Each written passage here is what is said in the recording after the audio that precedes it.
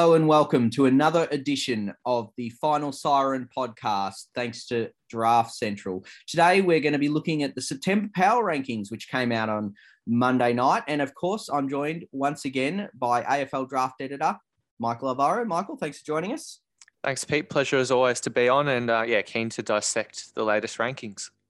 Absolutely. So what we're going to do today is basically we're going to run through the rankings, have a look how they've changed, look at some of the fresh faces that have come in, maybe whether the championships had an impact, as well as those that are around the mark. And then we'll finish off with some of the fan Q&As we got on Instagram overnight. So plenty of content, I guess you'd say, to cover in this episode. It's going to be a pocket podcast, but plenty to listen to. So we'll start off with, the list extended out of 30. Michael, obviously your list, does that make it easier? And what was the decision behind doing it now? Yeah, well, it's funny you asked that because it probably made it harder in the end.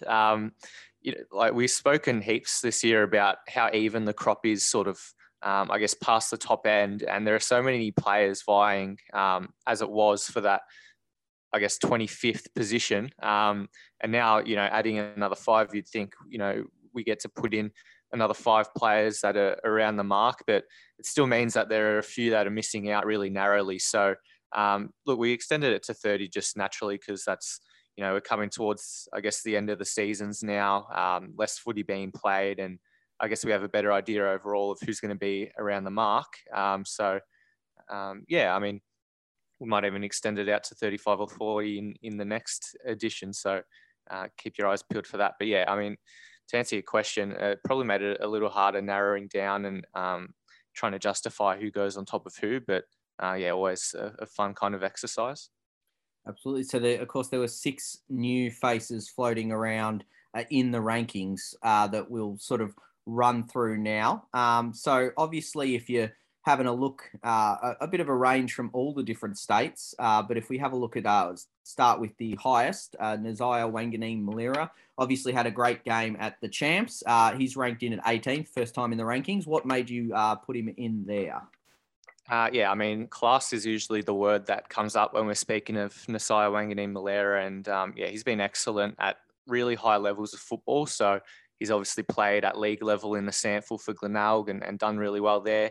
And in the trial game and then in the state game, he was exceptional. So, his form's just been undeniable, really. He can really carve up the opposition. His kicking's elite. And, he was too hard to pass up this time around. And, I really wanted to push him towards, the sort of 15 position, but it's really even around that mark. And he ended up at number 18. And if we move down the order, the next one that's coming into the rankings is 25 with Zach Taylor. Now, someone obviously we saw a few years ago at the under-16s champs, hasn't had a lot of game time this year, let alone in the last month, only the one game. But what was the, reasoning behind him slotting in at 25? Yeah, it's funny. As soon as I dropped last month's rankings, I was just thinking about getting Zach Taylor in because I've wanted to do so for a long time. Really rate his talents. He's just such a crafty player. Like Wanganeen-Milera, just a really good kick and makes good decisions on the ball. So, he's in at number 25 and has just put in a mountain of work in those limited amount of games that he's been able to play. And then moving on to the next one, straight after him, 26, Blake Howes out of the Sandringham Dragons, another Vic Metro talent who obviously, again, hasn't had a lot of ability to get on the field, being in Victoria.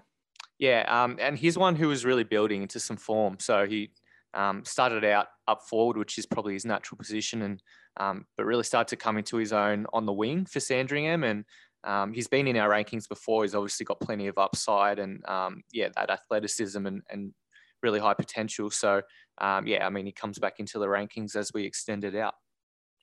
And when it came to the number 27, we looked down Mitch Neville, who wins the NAB League Best Player of the Month off the base of one game, won our Player of the Week back in the first day of August. So what was it about him and his season thus far out of the Falcons that has really stood out? Yeah, well, he actually played in the, mid-August little stint that they had. Before that, he played on, I think, the 28th of the previous month. But yeah, his form has been just exceptional. And he's got all the traits as a sort of big-bodied midfielder. He's 193 centimeters and runs a sub 3-second 20-meter sprint. So, yeah, just a real athlete and has great range at the contest. So long arms and real strength around there, just able to extract and handball out under, plenty of pressure and tackling pressures. So, yeah, he's been in really good form of late and, not much opportunity, I guess, but he's made the most of it. And he was, I guess, earmarked by his teammates early on in the year, and he's really sort of come on and proven them right in the end. And at number 29 is a Fremantle NGA who we'll touch on a bit later, but Jesse Motlop has had quite a good season and obviously, again, was able to run out in the championship game. So what made you put him in at the top 30 there? Yeah, I mean, he's one who on potential could even be higher, but for, I guess, lack of consistency and just, I guess, the spurt nature of his form, he lands at 29, which is still a very good spot. Yeah, obviously the Fremantle NGA, as we will touch on, but he's just a really classy small forward who's got the speed and the skill and goal sense that you expect. And, at school footy level for Aquinas College, he spent a bit more time in midfield as well, and tends to do that sort of at the Colts level. So, yeah, he's one who's just a really crafty, good natural footballer. And rounding out the top 30, the final of the six names, Jacob Van Rooyen, who's had a fantastic season up forward in the Colts and then went up to the championships and played in defence. So he's obviously that classy sort of, ability to switch swingman pretty quickly from game to game. What was it about him that really squeezed him into that top 30 spot?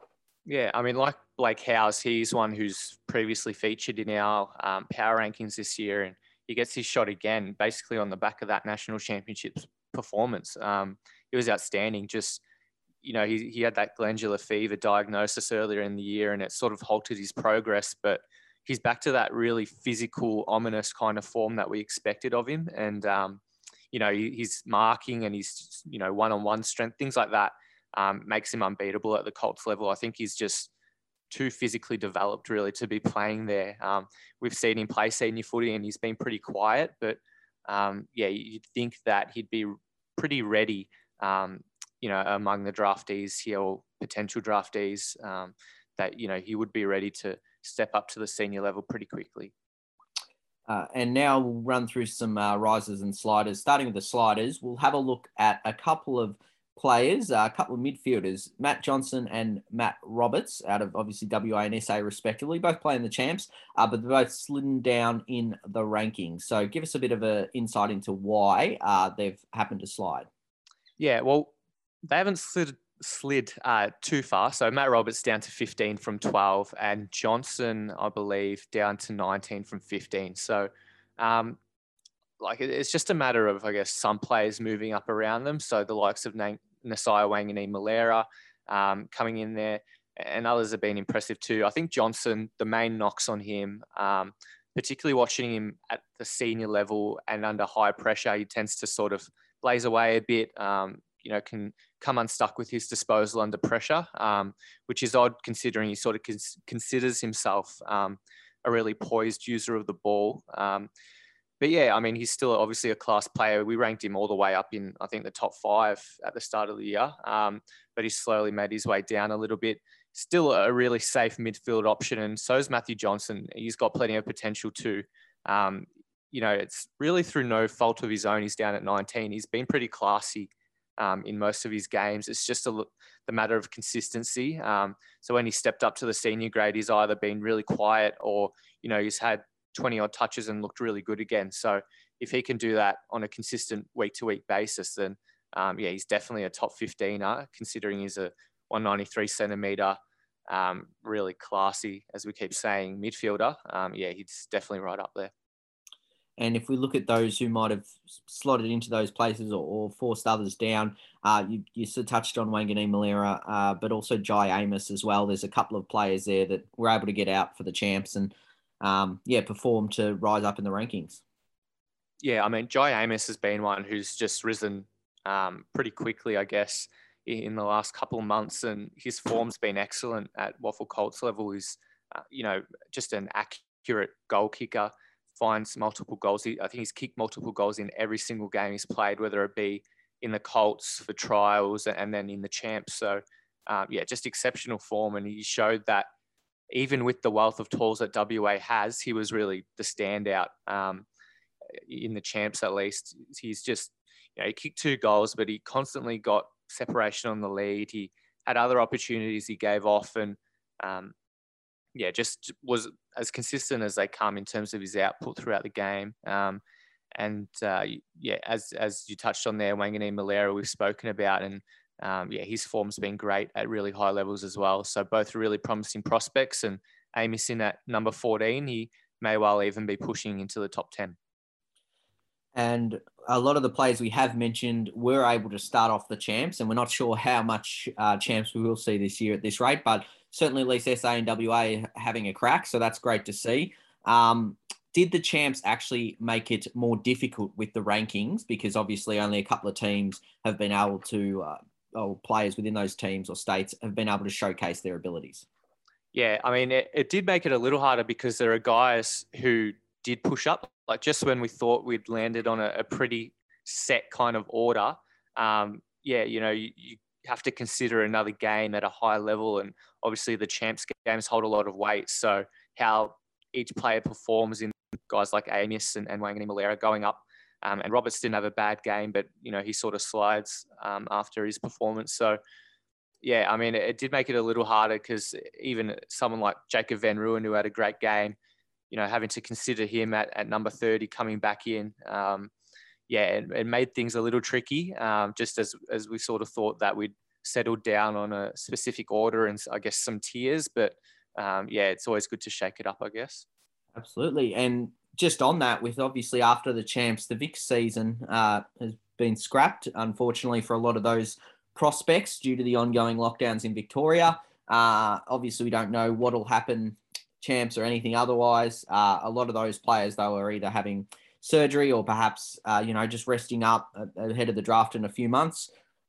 Where does that sort of leave the Victorian players, particularly the Vic Metro players, obviously, because they've had less chances than some of the Vic Country ones throughout the season?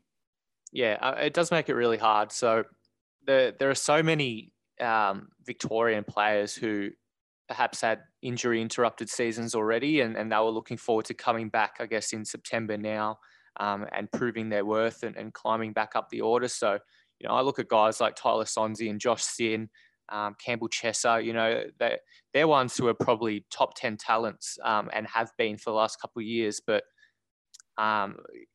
just have had others go past them because they haven't been able to get on the park or be consistent when they have. So it's really unfortunate for those guys.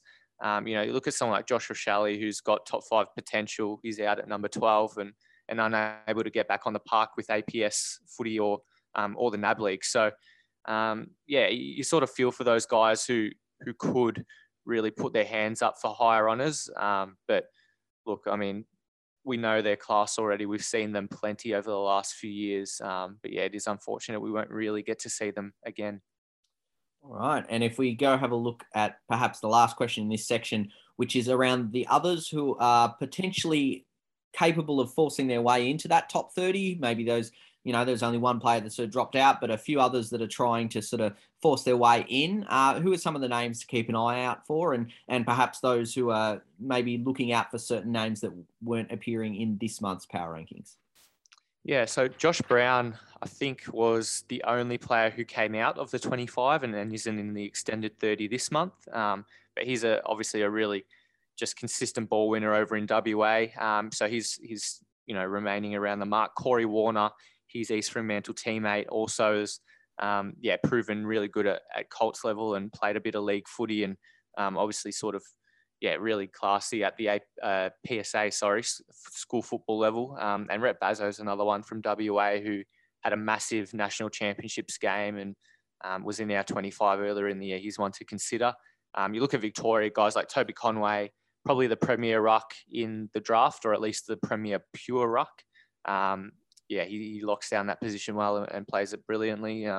Guys like Mitch Owens and Marcus Winhager, the St Kilda NGAs, they're really rising into contention despite not getting on the park, I guess, in the last month. And over in South Australia. Cooper Murley's one who, we talk about the Vicks not having opportunities. He's been injured for so much of the season, but I guess each time he's on the park, he's shown his talent. And Hugh Jackson's another one over in SA who's obviously just had a ripping season and sort of put his hand up for top 25, top 30 honours. But yeah, for us, just outside that range at the moment. Perfect. So now we'll move on to the fan question and answer. So obviously we've got a few questions coming in, as well as, sort of popular questions that rise up from time to time in relation to the power rankings. So we'll answer a few of those before wrapping up. So first up, it might be a bit confusing for a few, particularly Fremantle fans, in regards to Jesse Motlop's Next Generation Academy eligibility. So, and the bid matching as well. So if you sort of explain that process, particularly for the Fremantle fans who might not be aware of it. Yeah, it's actually a little absurd, these rules and the sort of technicalities around them. So obviously we've seen this year that, the new bidding system for NGAs has come in. So we thought at the start of the year, the general rule of thumb was that you'd have to match bids after pick 20. So that rules out a guy like Mac Andrew, for example, who's part of Melbourne's NGA system. But for Motlop, he's from a metro area. So kids from metro areas and regions in West and South Australia, they have to be bid on, or they can only be matched with bids after pick 40 this year. And then obviously next year, as a rule of thumb for everyone, you'd have to match bids after pick 40 anyway. So that's pretty stiff that you'd think you'd get them potentially after pick 20. But for a guy like Motlop, and it's actually pretty rare amongst this lot, I think he's really the only one to be considered in that category at the moment. He'd have to land at Fremantle with a match bid after pick 40, which is looking a little unlikely at this stage, given he's placed at 29 in our rankings and even higher in others. So we'll see how that pans out. But yeah, really confusing, obviously. And as I said, a little absurd and crazy that they've got those sort of technicalities that even, I guess, AFL headquarters staff didn't even know about at the start of the season. So, an odd one. Definitely. So, obviously, from one sort of club-aligned player to another, someone who, I guess, attracts a lot of headlines is Nick Daicos. Obviously, now has confirmed his link with Collingwood and that he will nominate Collingwood under the father-son nomination. And let's be honest, the way Collingwood's social media has been going, they're going to match pick one. Doesn't really matter, and that's pretty obvious. But what is it about Nick Daicos, his standout attributes, and what makes him a pick one contender? Yeah, well, I mean, the question was, what is his standout attribute? And trying to nail it down to one's really difficult because he's just so good across the board. I think consistency, is one aspect that makes him a pick one contender. So just his body of work, every game is outstanding. I've said guys like Sam Walsh and Matt Rowell have put out that level. I mean, they did it across a whole season. But every time Daicos is on the field, he seems to have the same impact. He'll have over 35 touches, hit the scoreboard, and just seems to be everywhere. Just his ability to accumulate and get to positions and bring others into the game. He finds the ball at will, really, and it's just it's amazing to watch. He's just his output's incredible. So that's something that makes him, I guess, undeniable as the number one at the moment, at least in our eyes and in a few others. So it's just the body of work and sheer amount of ball that he gets every game, the consistency that makes him so good. And if we go on to the next question, we've got a couple of questions from people on Instagram following on from some of the more generalized questions. Bodie's asked about Brady Howe and where you sort of see him. Yeah, at the Hoff, I think. Brady Hoff from Peel Thunder. He's obviously made his league debut. We've had a couple of articles about him in the last couple of weeks, or at least articles that he's been a part of. Obviously played in the National Championships game for WA. Sort of has been, I guess, a wing or half forward utility across the Colts level and then for WA. But I think he also played across half back a little bit in his league debut for Peel Thunder, which is outstanding. Got over 20 touches, kicked a goal, and was one of their better players in a really tight loss. So, he's certainly one who's in contention and has really risen quickly over the last year. So we're certainly keeping an eye on him. And Brody Edwards asks, where is Jace Burgoyne going? Well, he's going to Port Adelaide, isn't he? As one father-son to another there. Obviously, Brody Edwards, son of Tyson. Jace Burgoyne, we've spoken about plenty over the year, and it seems like every month there's a question about him. But yeah, he's sort of just around, I guess, that 35 mark, I'd say, at the moment. And certainly one who's been in consideration throughout the whole season. And Port fans would be looking forward to seeing him down at Alberton. Perfect. Well, that pretty much wraps up our podcast today. If you've got any more questions, obviously we'll be able to answer them via our social media channels at Draft Central Oz, AUS on Facebook, Twitter, and Instagram. And of course, follow us on each of those, plus our YouTube channel. There'll be plenty of content coming out in the lead up to the draft, as well as on afl.draftcentral.com.au. You've been listening to the Final Siren podcast. Michael, thanks again for joining me. No worries, mate. Pleasure as always. So that'll be it from the Final Siren podcast. Thanks to Draft Central. I'm your host, Peter Williams, and that'll be all for now. Look forward to you tuning in next time.